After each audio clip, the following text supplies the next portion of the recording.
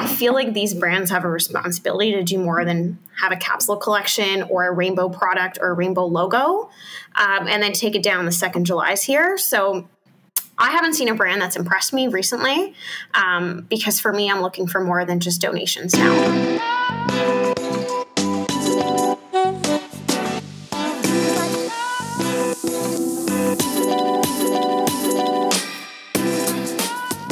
We're in it. Yes, sir. We're back. We are back.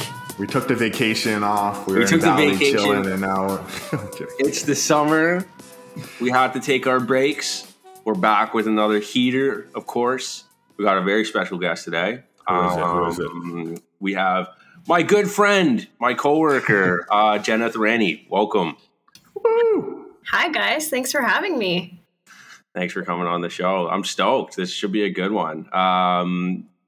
Jenna, tell us a little bit about who you are. Give the people what they want to know about you. What's going on in your world? Yeah, thanks for having me. I've dreaded intros my whole life, so hopefully I do myself justice here. Jenna, work at MLSC. That's how I know Malik. Been there for about 5 years. And honestly, outside of that, spend my time during this pandemic going on walks, trying to stay fit, watching Formula One early on Sunday mornings. So not much to it, but yeah, that's me in a nutshell. That's legit. I feel like, did you watch F1 before the pandemic? Like, were you into it before? I was, but I wasn't into it because of the show, and I take pride in this. I was into it because my boyfriend forced me, and then I got into it and then started watching the show. But it's a pandemic hobby of mine now. Well, is there a show I should be aware of here? Is there an F1 show? Oh, man, I could derail us for the next hour. But yeah, it's called Formula One Drive to Survive. It's just like unlike any other sport, right? Like my original POV was like, they're in a car. How could this be a sport? But I encourage you to check it out. Well, that's a thing too. I feel like the pandemic, has not forced people, but like definitely like brought out some interests that like you may not have necessarily like seen before. You know what I mean? So if there's any like positive upswing to this entire situation, it's exactly that. I wish I had like something cool that I could say that I've been doing. Me too. I'm like trying to think of something. I was just like, oh damn, F1 sounds really cool, man. Next topic. I'm bored. Having a tough time here. But let's get into the episode. We have a lot of like really good topics here that we wanted to get your perspective on. Tell us a little bit about, your experiences working in MLSE, or like give us like a bit of like, before you got to MLSE, you've always kind of been in a strategy type position before. Yeah. When you went to school, coming out of school, like, did you know this is kind of like what you wanted to do? Like, what about it was like, I want to do that shit? Yeah, great question. I've been reflecting on this lately as to what brought me here. And honestly, my parents growing up, like it wasn't like pursue your passions. Like they wanted me to be happy, but my mentality was always get a good job out of school, figure the rest out later. And that's what brought me, like I did business school at Western, went into consulting. I thought, seems interesting, great job. But I wouldn't say strategy was my passion. But as I set out in that career, so I was at Monitor Deloitte for 2 years out of my undergrad, I was like, this is interesting. I'm learning a ton. I feel like I'm the dumbest person in the room. And that's good because you're just learning a ton from really smart people with a ton of industry knowledge. And, it was a good job. I could have stayed there forever.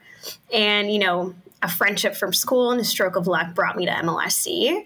And it's been awesome. I've been a sports fan my whole life. If you asked me my dream job, it would have been GM of the Toronto Raptors. So I'm not there. I'm as close as I think I should get without actually. There's still time. Exactly. It's connectivity to my favorite sports team. It's loving what you do. I could never have predicted this coming out of school, but like, man, am I happy about it? And like, not to brag, but when my friends talk about their jobs, it's just a job to them. Whereas for me, like, I'm having the best time. Yeah. There are ups and downs, but I'm really thankful for it. Can we dive into just like strategy in general? Like, what is strategy? I know we've talked a bit about, we've had different strategists that work in like an ad agency. So we've talked about like kind of advertising strategy, but can you just tell people what is a strategist and like, what do you do in a high level way? Big time. And I have this conversation in my head at work all the time because of what you just said about ad agency strategists. In my mind, strategy is about the choices you have and the ones you make, and logic. It's like taking a structured approach to any problem. It could be a marketing problem. It could be a corporate strategy problem. So when I started my career, like the job was go into a company that's having an issue, figure it out. So some of the issues, which, you know, aren't as interesting as sports, would be an insurance company that is trying to be more engaging to their customers, or a bank that's trying to be the number one in customer service as opposed to the number three. So that's how I, in my first 2 years in my career, approach strategy. It's like corporate issues or corporate opportunities. And now I've realized you can apply that process and that structure and that logic to any problem. You could be in marketing, you could be in operations, and your strategy background or sort of fundamentals from consulting are applicable everywhere, in my opinion.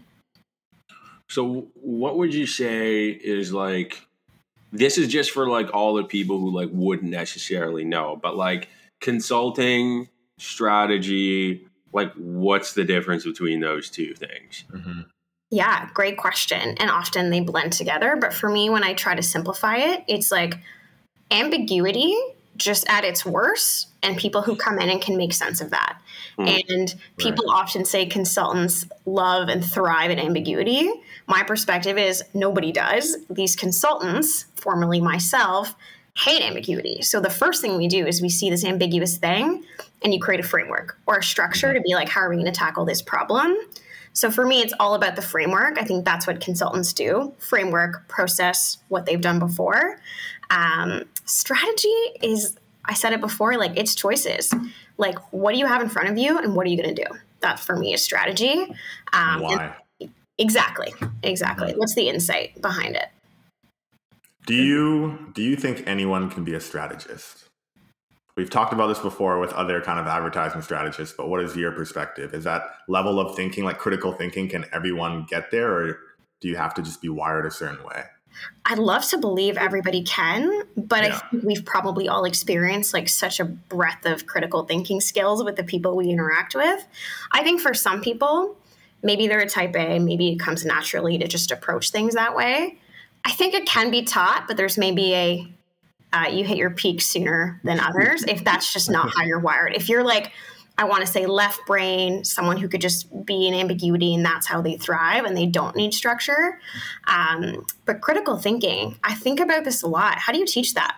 Like, yeah, I remember doing like when I was in university, like a logic course or something in my first year. It was like a philosophy course. And I remember like being like, damn, this is like hard because it's like if X is this, then Y equals like that kind of stuff. And I'm like, damn, this is like really tough for me to like actually like understand and like, you know, at the time. But when you take that same problem or like that almost equation, let's call it that, and you just apply it to like a real life everyday kind of scenario, it becomes a little bit less like, oh yeah, that's what they're actually saying. I kind of get that now.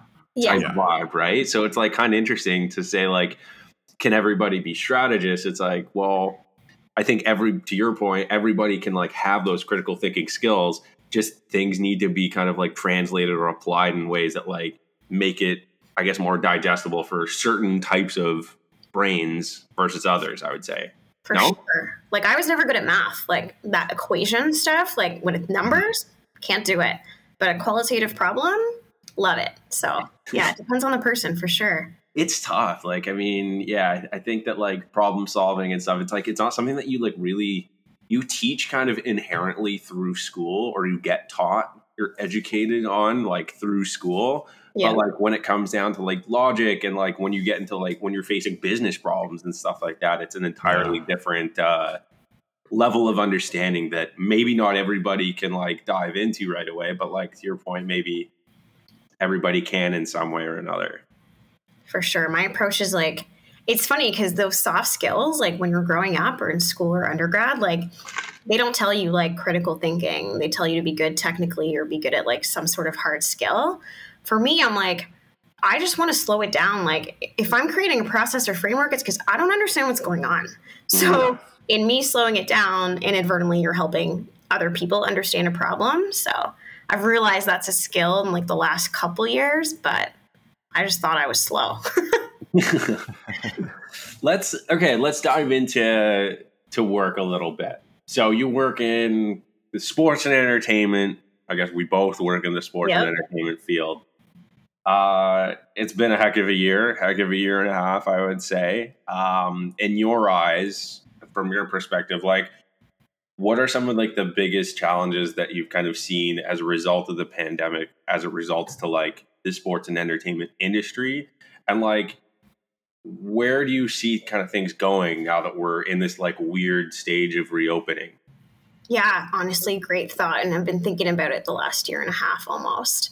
I think like the challenge is most of North American sports is really fixated on ticket sales. Like that's how we make the majority of our money. Whereas you contrast maybe Premier League, like it's broadcast rights, it's TV, it's sponsorship. So I think the business was so used to making money one way. And now it's like, that's off the table. What are we going to do? Mm-hmm. And I think like that brings forward a lot of challenges because you have, a sponsorships team that's now, on the clock for generating money for this entire company. And I think we've gotten really creative as MLSC in terms of realizing that we need to go digital. We don't have any in-arena assets. And like, we know that's such a big moneymaker. What I find interesting is pre-pandemic, we were focused on digital. We're only reaching 20,000 fans. How do we go bigger? Now I'm feeling everyone's been doing that for a year and a half. And they're like, we want to reach fewer people in person in the arena. So part of me is like the challenges we had before about trying to go digital may actually not be as prevalent when all these brands are now like, honestly, we just want to talk to a human now. So that's been interesting to watch. No shortage of challenges though, like in terms of trying to get creative, trying to sell new business right now. You're trying to convince a brand to spend with you. It's risky for sure. And I think what this industry is not used to is being at the hands of the government in a pandemic, right? Yeah. Like the closest challenge we've had to this is a lockout. But with a lockout, you know exactly what's happening. It's only affecting you, whereas this has affected everybody in the world. And I think that's been unique for us. Yeah, it's like an incredibly challenging time, and like where, like you said it best, like the government is really kind of dictating, I would say, that obviously the timelines behind, when we're getting, fans back in seats kind of across all sports venues, across the country. It's tricky, I'm not gonna lie, like watching like the NHL playoffs, the NBA playoffs, and seeing like stadiums packed full of fans in the arena, and we're kind of just like sitting here trying to figure things out. And I would say that like that's demoralizing for sure. And it's like, damn, we almost have all the tools kind of like ready to go. We have the information here. Now what do we like do with it? Where I feel like we're kind of just like trying to figure out how to get there when it's like the problem's kind of already been solved to some degree, I would say. 100%. I watched the New York Knicks with their full stadium and I'm furious. I'm like, the Raptors played in Tampa Bay all year. It's definitely tough. I think I do really feel like the end is near. And I know we've said this to ourselves like 2-3 times in the last 15 months, but luckily we're Canadian, vaccines are happening. Like it does feel like it's coming, but it's very challenging when you're working with a brand and you told them last year we'd be playing at home, and now we have no idea. Yeah. That's another challenge, is like you make promises in this business and it's hard to keep them. Yeah. Mm-hmm. I mean, 100%. And like, I don't know, I'm just excited for when things can go back to normal, get fans back in arena. It's kind of interesting because it's like, when we think about like the business model, I guess it's like kind of like around ticket sales. And like, this isn't just MLSE specific. It's kind of like with, any franchise or whatever, like probably all focused around selling jerseys or merch and tickets and all that kind of stuff. So like when we go back to like what life was like, how do you kind of see that, like those priorities, like do those come back? How do we move forward here? Like how does like business change, in the sports and entertainment industry based on like what we've learned over the last year and a bit? Like, how does that affect like where we go?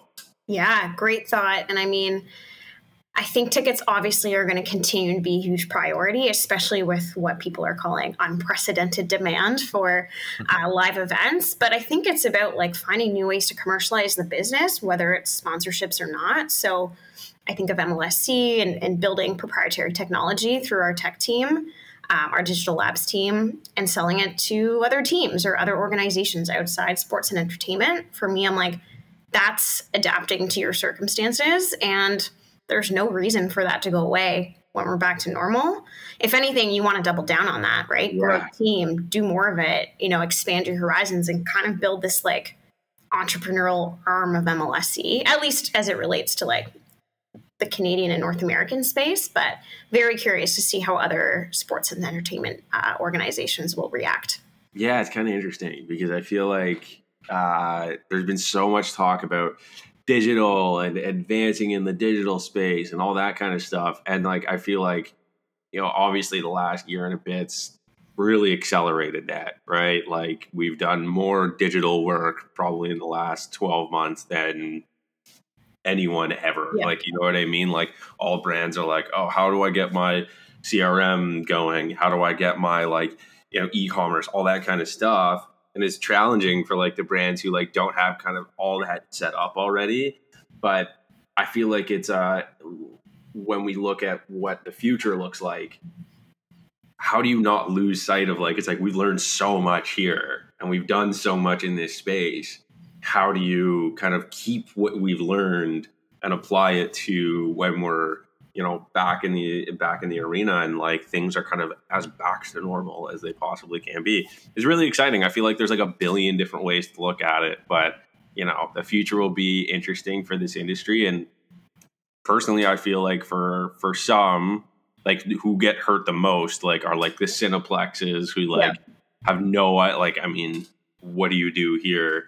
Like Netflix and Crave and all those ones have kind of just like taken like all of like the market share, if that's like the right like for it, of like streaming online and like exclusive packages for customers.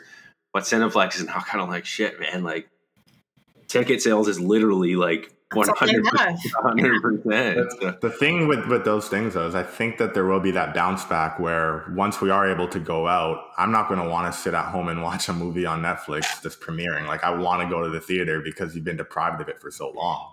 Same thing with sports arenas, right? They're going to be packed. There's going to be lines getting people ready just to go out and have an excuse to be around people. So I would put that stock in Cineplex. It's bouncing back up, man. Yeah.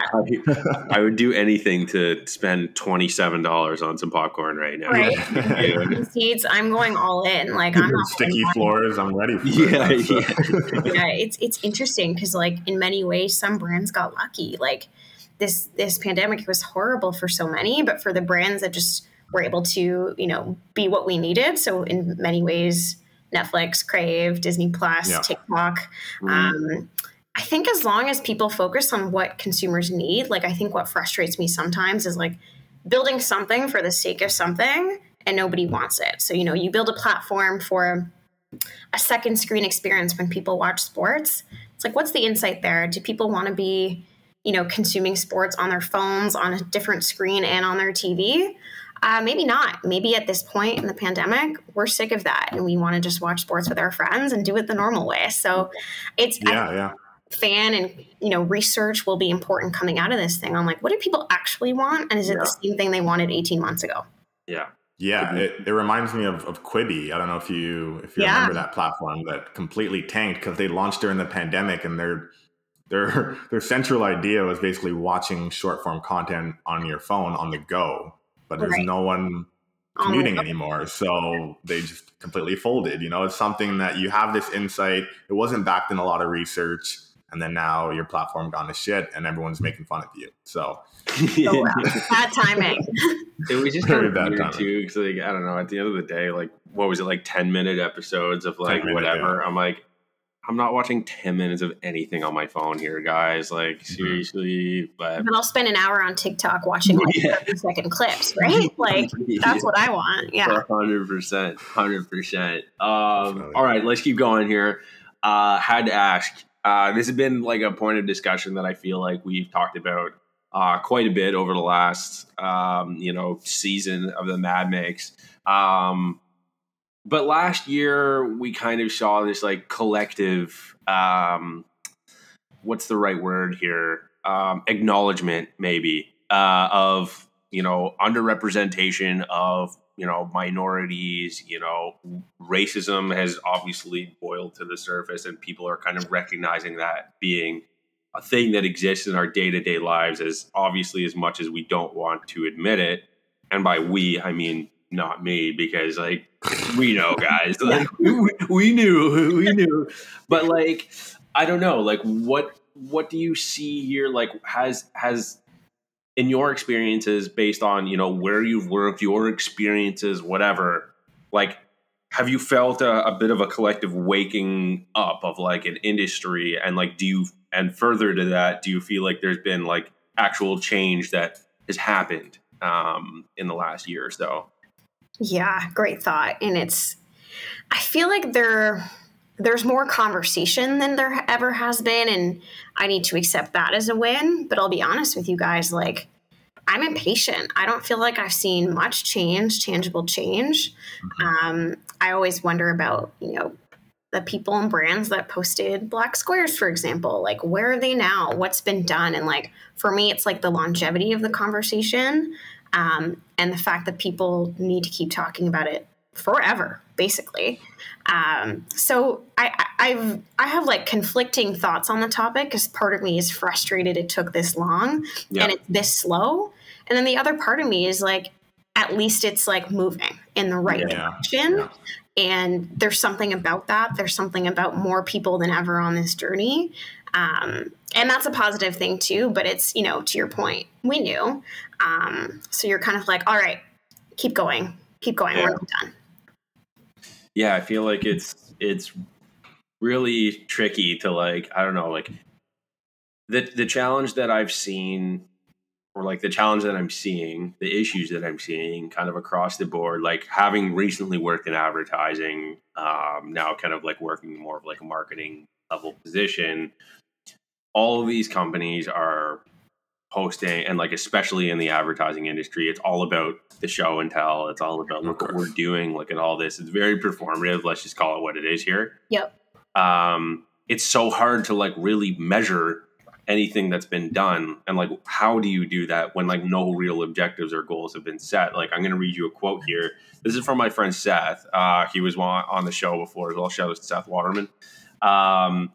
He posted on LinkedIn the other day, and this quote like really stuck out to me because it's so true.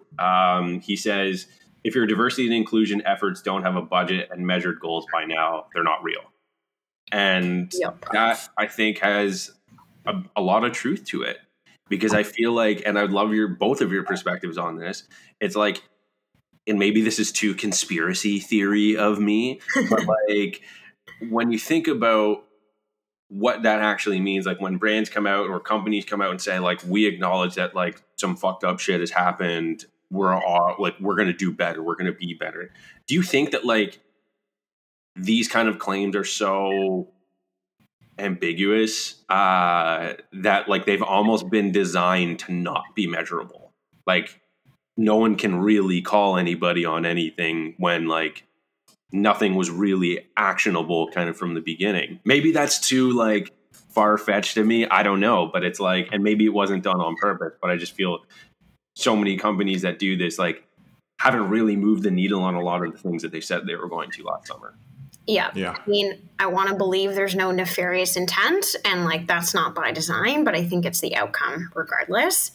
I think it's like the companies who choose to be vulnerable are the ones I think I would trust the most. So I'm not saying Apple and Uber are perfect, but I know that they've published statistics on their workforce and what kind of diversity they have in the workforce and their targets and things like that. And I think when a brand openly shows you they have 2% Black employees and tells you that, I think there's something behind it. Whereas a statement on Instagram to say you stand behind whatever community you stand behind, that's weak to me. But yeah, curious on both your thoughts.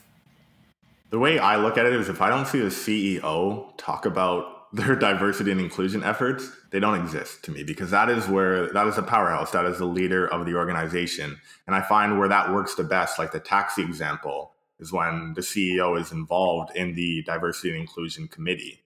If it's just like a small group of employees that don't feel empowered trying to make change, it's not really going to go anywhere. Further to that as well is it's very performative in the sense that if all these other companies in the industry are speaking on their diversity inclusion efforts and you as a company in that same industry haven't done anything, you might not care as much, but you just want to look like you do, so you fit in with that industry. So that's why you put out that black square and don't follow up with anything, because you don't actually care. You just want to look like you do so that, you don't get any backlash. I think that's like a central problem that we haven't really called enough people out for, to be honest. I totally agree. And like, it's frustrating because when that becomes the problem, the actual problem just gets swept under the rug again. Like we've seen it been done literally forever.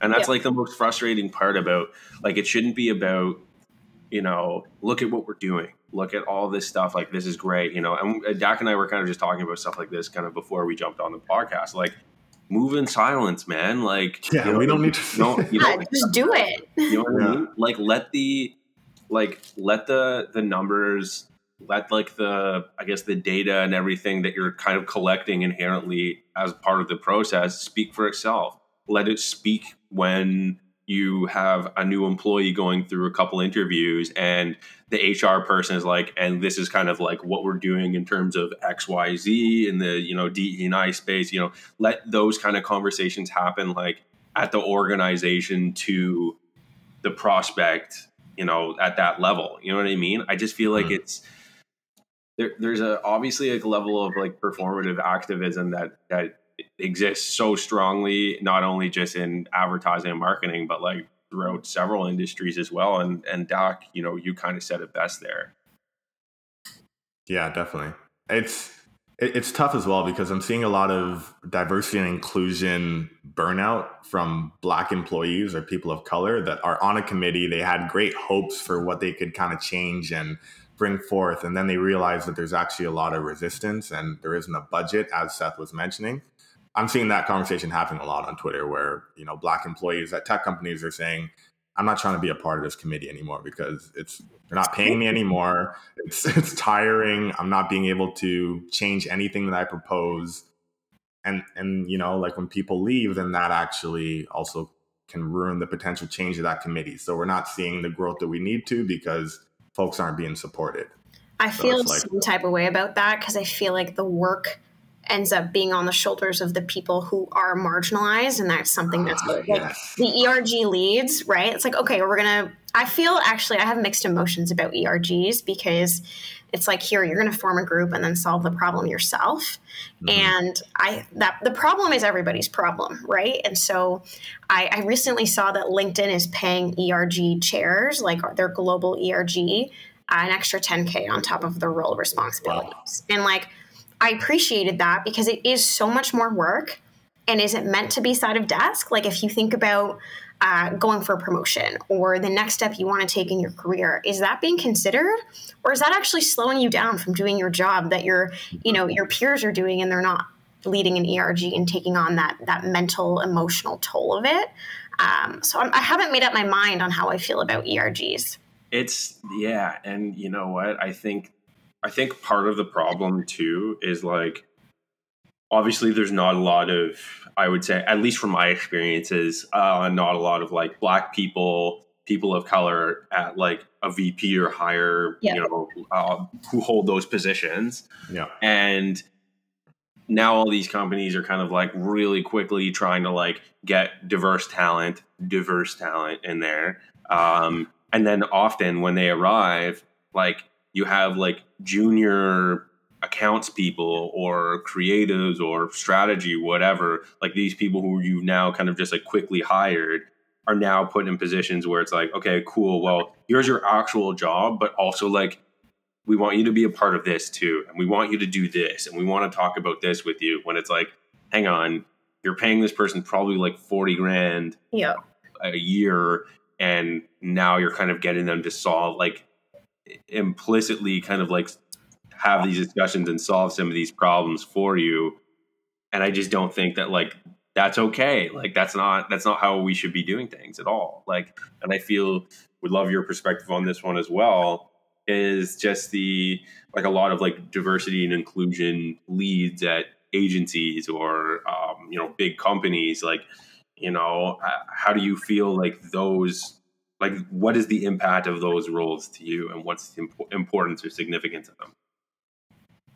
Yeah, I mean, I have so many thoughts on the topic. I feel like the people who understand the problem should either be given the tools and the autonomy to go and fix it, or other people should be along that journey. So what I mean by that is, like, I'm in an Asian ERG group, and it's like we're tasked with highlighting Asian Heritage Month and like furthering the conversation. But for me, I'm like, how do you change representation in the company? Like, that's not something in our repertoire. And I think the people that are in charge of that, there's a broken link there. It's like we're not actually being able to influence the things that I believe are most important for representation. So it's like the accountability shouldn't just fall, again, on the marginalized and the people who lead these ERGs. It should fall, to Dak's point, on the CEO, on, the chief HR officer, and the people accountable for the company's performance. For me, they're one and the same. So, it blows my mind sometimes when I see companies are like, we're going to hire someone in charge of EDI for us. We're going to have a bunch of ERGs. If anybody asks us, that's what we're doing. Talk to me about your board. Talk to me about your executive leadership team. Talk to me about the growth and promotion track for your BIPOC employees. And I say BIPOC even though I don't love that term, because it just puts a bunch of identities into one, but you know what I mean. So, yeah. Go ahead, Dak. Go ahead. No, you go. I was going to say, it's a weird feeling of you're joining a company, you're, a Black employee, and there's a diversity and inclusion committee. And I feel like I'm at this point, I don't know if it's controversial to say, but I just don't even want to do that work anymore. Like, whether or not I can make change, like, I don't want that to be a part of my role. I just want to do my job, learn about design, thrive in design, and not have to think about this layer of bringing other Black employees into the company. I want that to just be a thing that's done, not that I have to push for or like make any effort to kind of put towards that. I just wish I could just have a regular job, go in and not have to think about anything outside of that. Wouldn't it be nice? We don't get that luxury as people of color. Well, one might argue that it's the responsibility of our white colleagues to take on that role and 100%. make sure that they're thinking about those things when 100%. hiring. When you look at ERGs and you look at diversity and inclusion teams, it's mostly people of color or from like LGBTQ plus communities. Of course. That's frustrating for me. That's what I want to see, is like the level of equity between who's actually fighting the fight, including our white colleagues and peers. So to that point, does it all come down to, because there's so many problems within, trying to solve, like, how do we get more Black talent or, BIPOC talent in our organization? How, like, we're noticing these trends being a thing, conversations are being had about this. We're doing surveys, we're understanding the landscape, but does it come down to like white fragility at the end of the day? Like, does it come down to like, I'm going to challenge you on this shit, and it's going to be like, we're going to have like a serious conversation here? Does it just come down to like those kind of conversations where people don't want to be put in positions where they feel uncomfortable in the highest level? I think that's what it comes down to. Because it's like, are you going to feel like challenged if I say, hey, you just spent X amount of money doing this research to prove the hypothesis that your BIPOC employees are feeling some type of way about working here because they're not represented accurately. There's microaggressions literally everywhere. Like, we're doing the research to find out information we already know. So what does that do other than like, have conversations with CEOs, executive level people being like, just a quick heads up, this information here is going to challenge your shit upstairs here, and you're not going to feel comfortable about it, and it's going to suck, and you're probably going to like cry or whatever it is, because we've seen that happen literally so many times, at least from my experiences in the last little bit. And the output of that is the Basecamp CEO removing all committees and removing all diversity and inclusion efforts and any type of societal conversations happening and political conversations. Like, that is the output of, he's feeling the pressure and he's saying, let me just like collapse all of this and we'll just focus on the job because I don't want to bring anyone's true self to work. Yeah, they have to want to make that change and be uncomfortable. And how many people who don't, who have the luxury of choosing, want to be uncomfortable? And that's tough. Like, I think of Alexis Ohanian, who like stepped down to give space to people of color in his role. And like, we need more of that, but who's going to make a personal sacrifice for the betterment of diversity and inclusion? Not everybody. Sorry, go ahead. No, you go. I was going to say, this is the argument I've heard so much. I actually took notes on how to respond to it, which is like, we're going to hire for diversity. I think some people hear that and think that means we're going to sacrifice talent. And it's like, why does your mind go to that? Right? People hear we're going to hire diverse talent and they assume you're just going to hire someone not qualified. That's a problem. And then second, you have a white male, for example, saying, okay, well, I deserve that job and now I'm not going to get it. And that, for me, that's complex because it's like, what makes you think you deserve that job over somebody else you have not met who could be as qualified, if not more, and diverse? Yeah. And that's, I think, the tough part with like quotas and targets work because they're real and they're measurable. But I think companies are real scared, to your point, Malik, about the fragility of everybody else saying, well, hey, what about me? It's not your turn, right? Like it's a tough situation. I can't imagine how I would handle it, but it's what needs to happen. Yeah, 100%. Like, it's all just about recognizing what the actual issue is. And it's like companies that post like the black square and all that kind of stuff and make these statements. It's like, are you guys ready to get your shit checked? Because if you're not, don't put yourself on the line here, because like there's no half in, half out with this kind of stuff. So it's either you have the conversation, you get your ass kicked a couple of times, because the hardest part that I have, it's like these companies spend so much money on like this research, data, all that kind of stuff, but there's nothing actually tangible to like do afterwards. Like, it's like I've seen agencies conduct all these surveys. I've seen them like do all this stuff to obviously prove information that we already kind of know, but it's like there's no like actionable takeaway. And it's like, here's what we learned. This is crazy. Here's, you would think like any actual brief or, client challenge that you would have is like, you would say, here's the problem that we've identified. Here's the strategy. Now here's the way we're going to execute against that. And, but like for some reason it doesn't exist in this space because I think people are just too scared to get their shit checked. And it's easy. It's easy to put out a survey and compile data, make a cool little graphic with Helvetica font on a black screen and post it as a PDF on LinkedIn. That is so easy to do, but to actually like synthesize the data and look at, what are the objectives that are going to come out of this and how are we going to measure these over time? That is where it's harder and it takes a bit more thinking, and they're not ready for that step, or they don't care enough for that step. So all they need to do is post their PDF of their statistics, and we'll all be like, "Oh, great job! Okay, we'll forget to check them in 5 years about it." So that's kind of where I see it. Do you guys think that like people are becoming more aware of it and checking brands themselves? Like, I don't know about you guys, but like if I see a brand that's like not aligned with my values, like I'm down to pick someone else and pay more. Like that's what I'm at. Do you think a lot of people are there? Or do you still think people are just going to do what they do and not really care? It's tough. I think it's a great question. I think people are going to do like not really give a shit. To be completely honest, I think that like people will always kind of have like an implicit reason to support familiarity in their own minds. And where it comes down to like, do you want to be challenged? And it's like, do you want to challenge yourself based on information that's in front of you? But like Doc and I think we said this last summer, it's like, vote with your wallet. Like you can choose where you want to put your money. And like, for me, if I find out that like, obviously I have a different perspective than, some of my like white friends, but it's like, if I know that a brand doesn't support,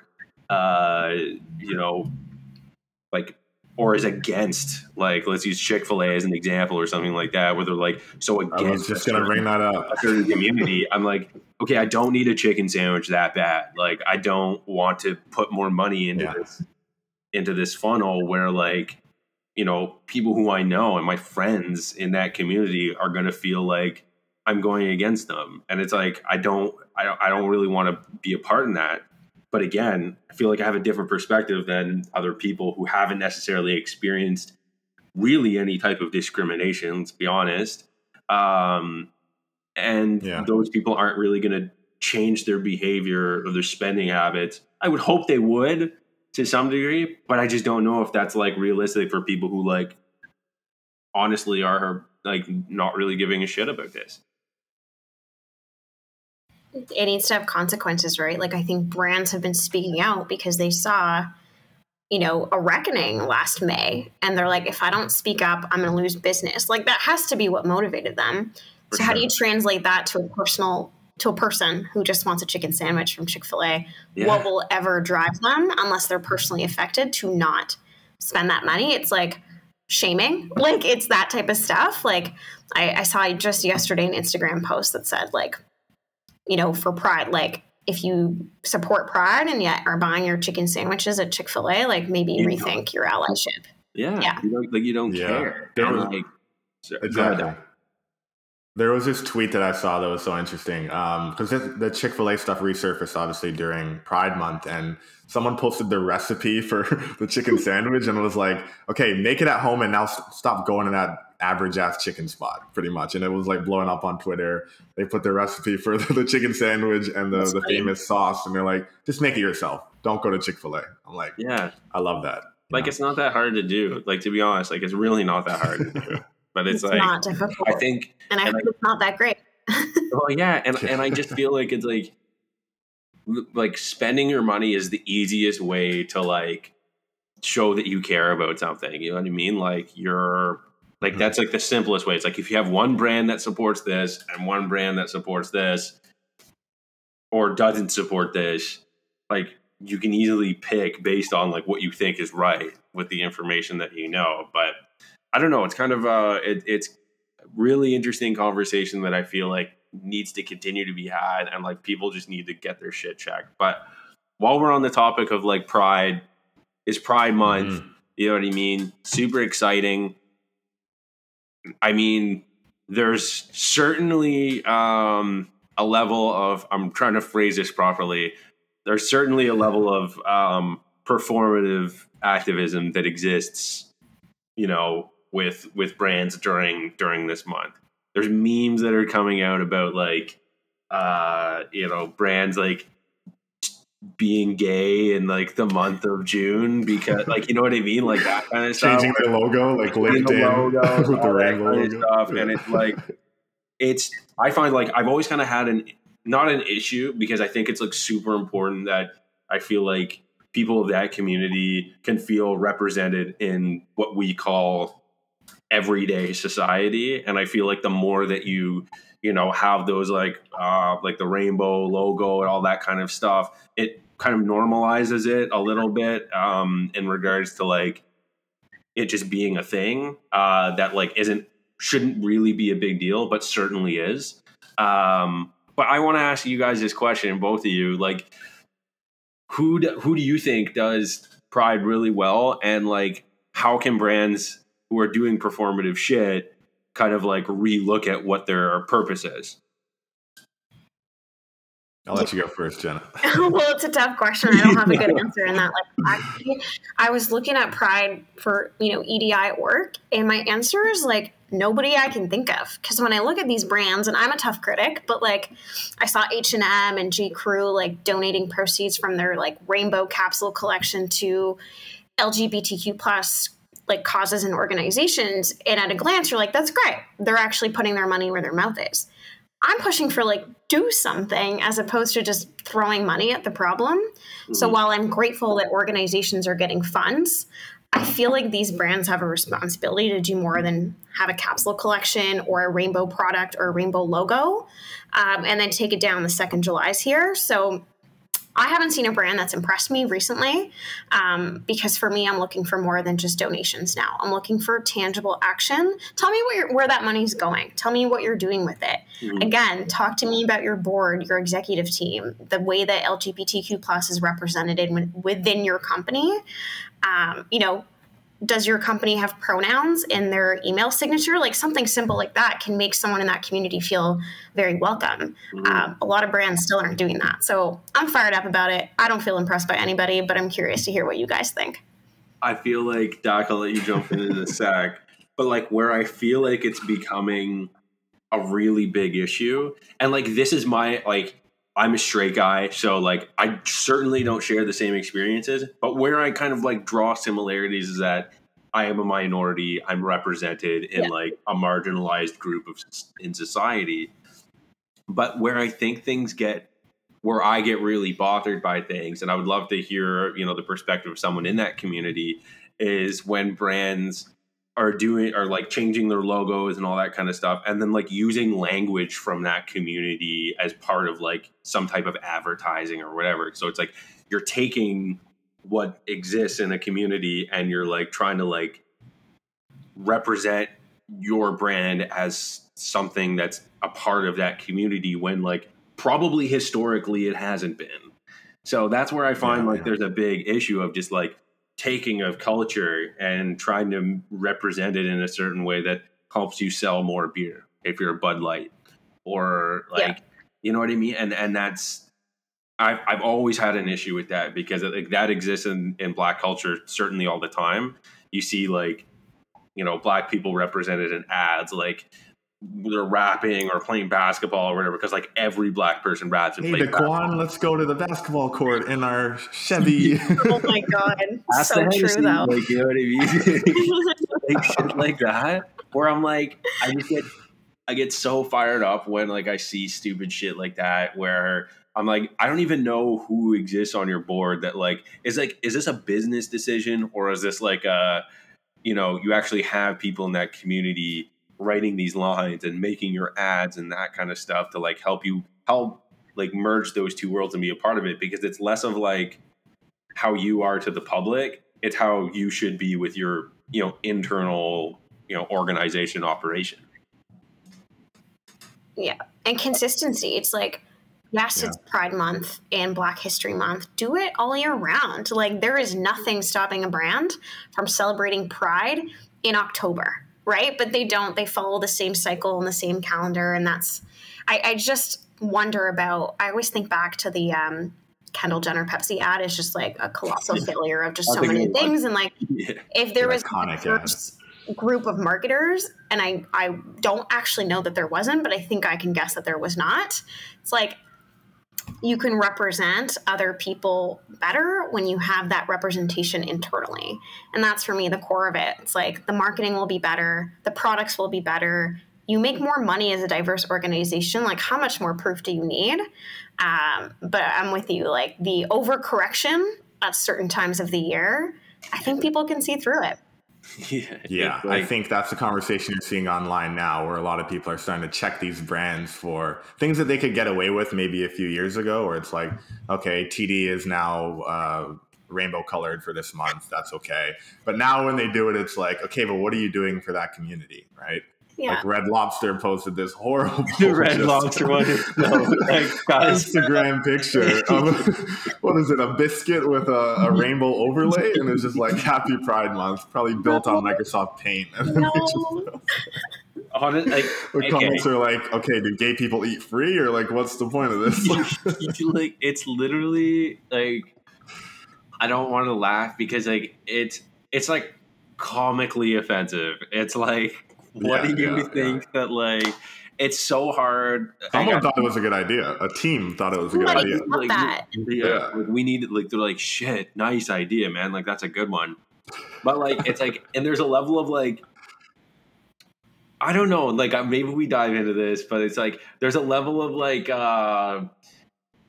try hard, like it's like they want to do the right thing and they so like desperately want to be a part of the right thing, but like they just don't know how, even though like the tools are available to everybody for sure. But it was just like it's just like, seriously, like this is a meme. Like, this is fucking incredible. Like, you know what I mean? But Yeah. Mhm. It's not hard to educate yourself, right? Like, as a brand, my instinct is like, at least they're trying. And then my second is like, it's not difficult to hire representative talent and educate yourself.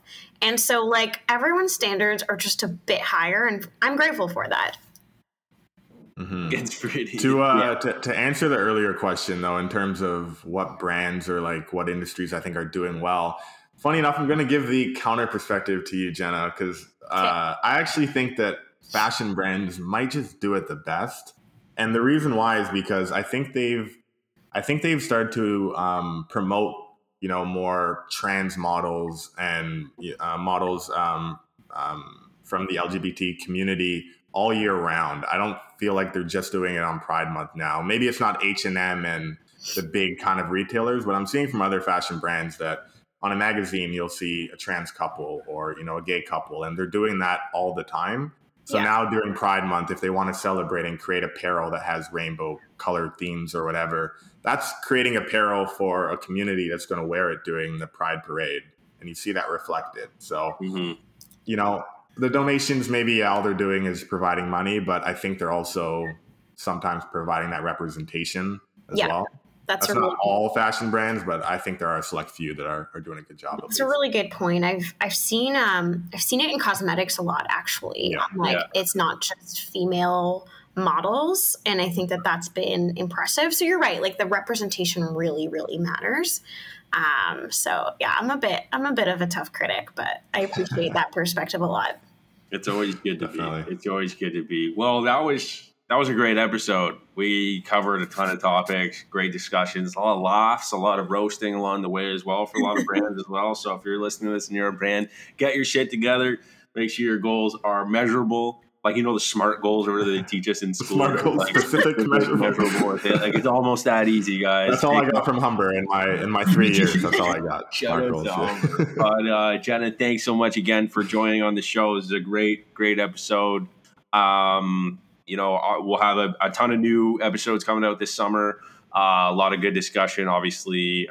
If you have any comments, you want to talk to us, you want to get in touch, drop us a line at the Mad Mix on Instagram, or just hit up Dak or myself on Instagram as well, and we'll get back to you. But Jenna, again, thank you so much. It's been great.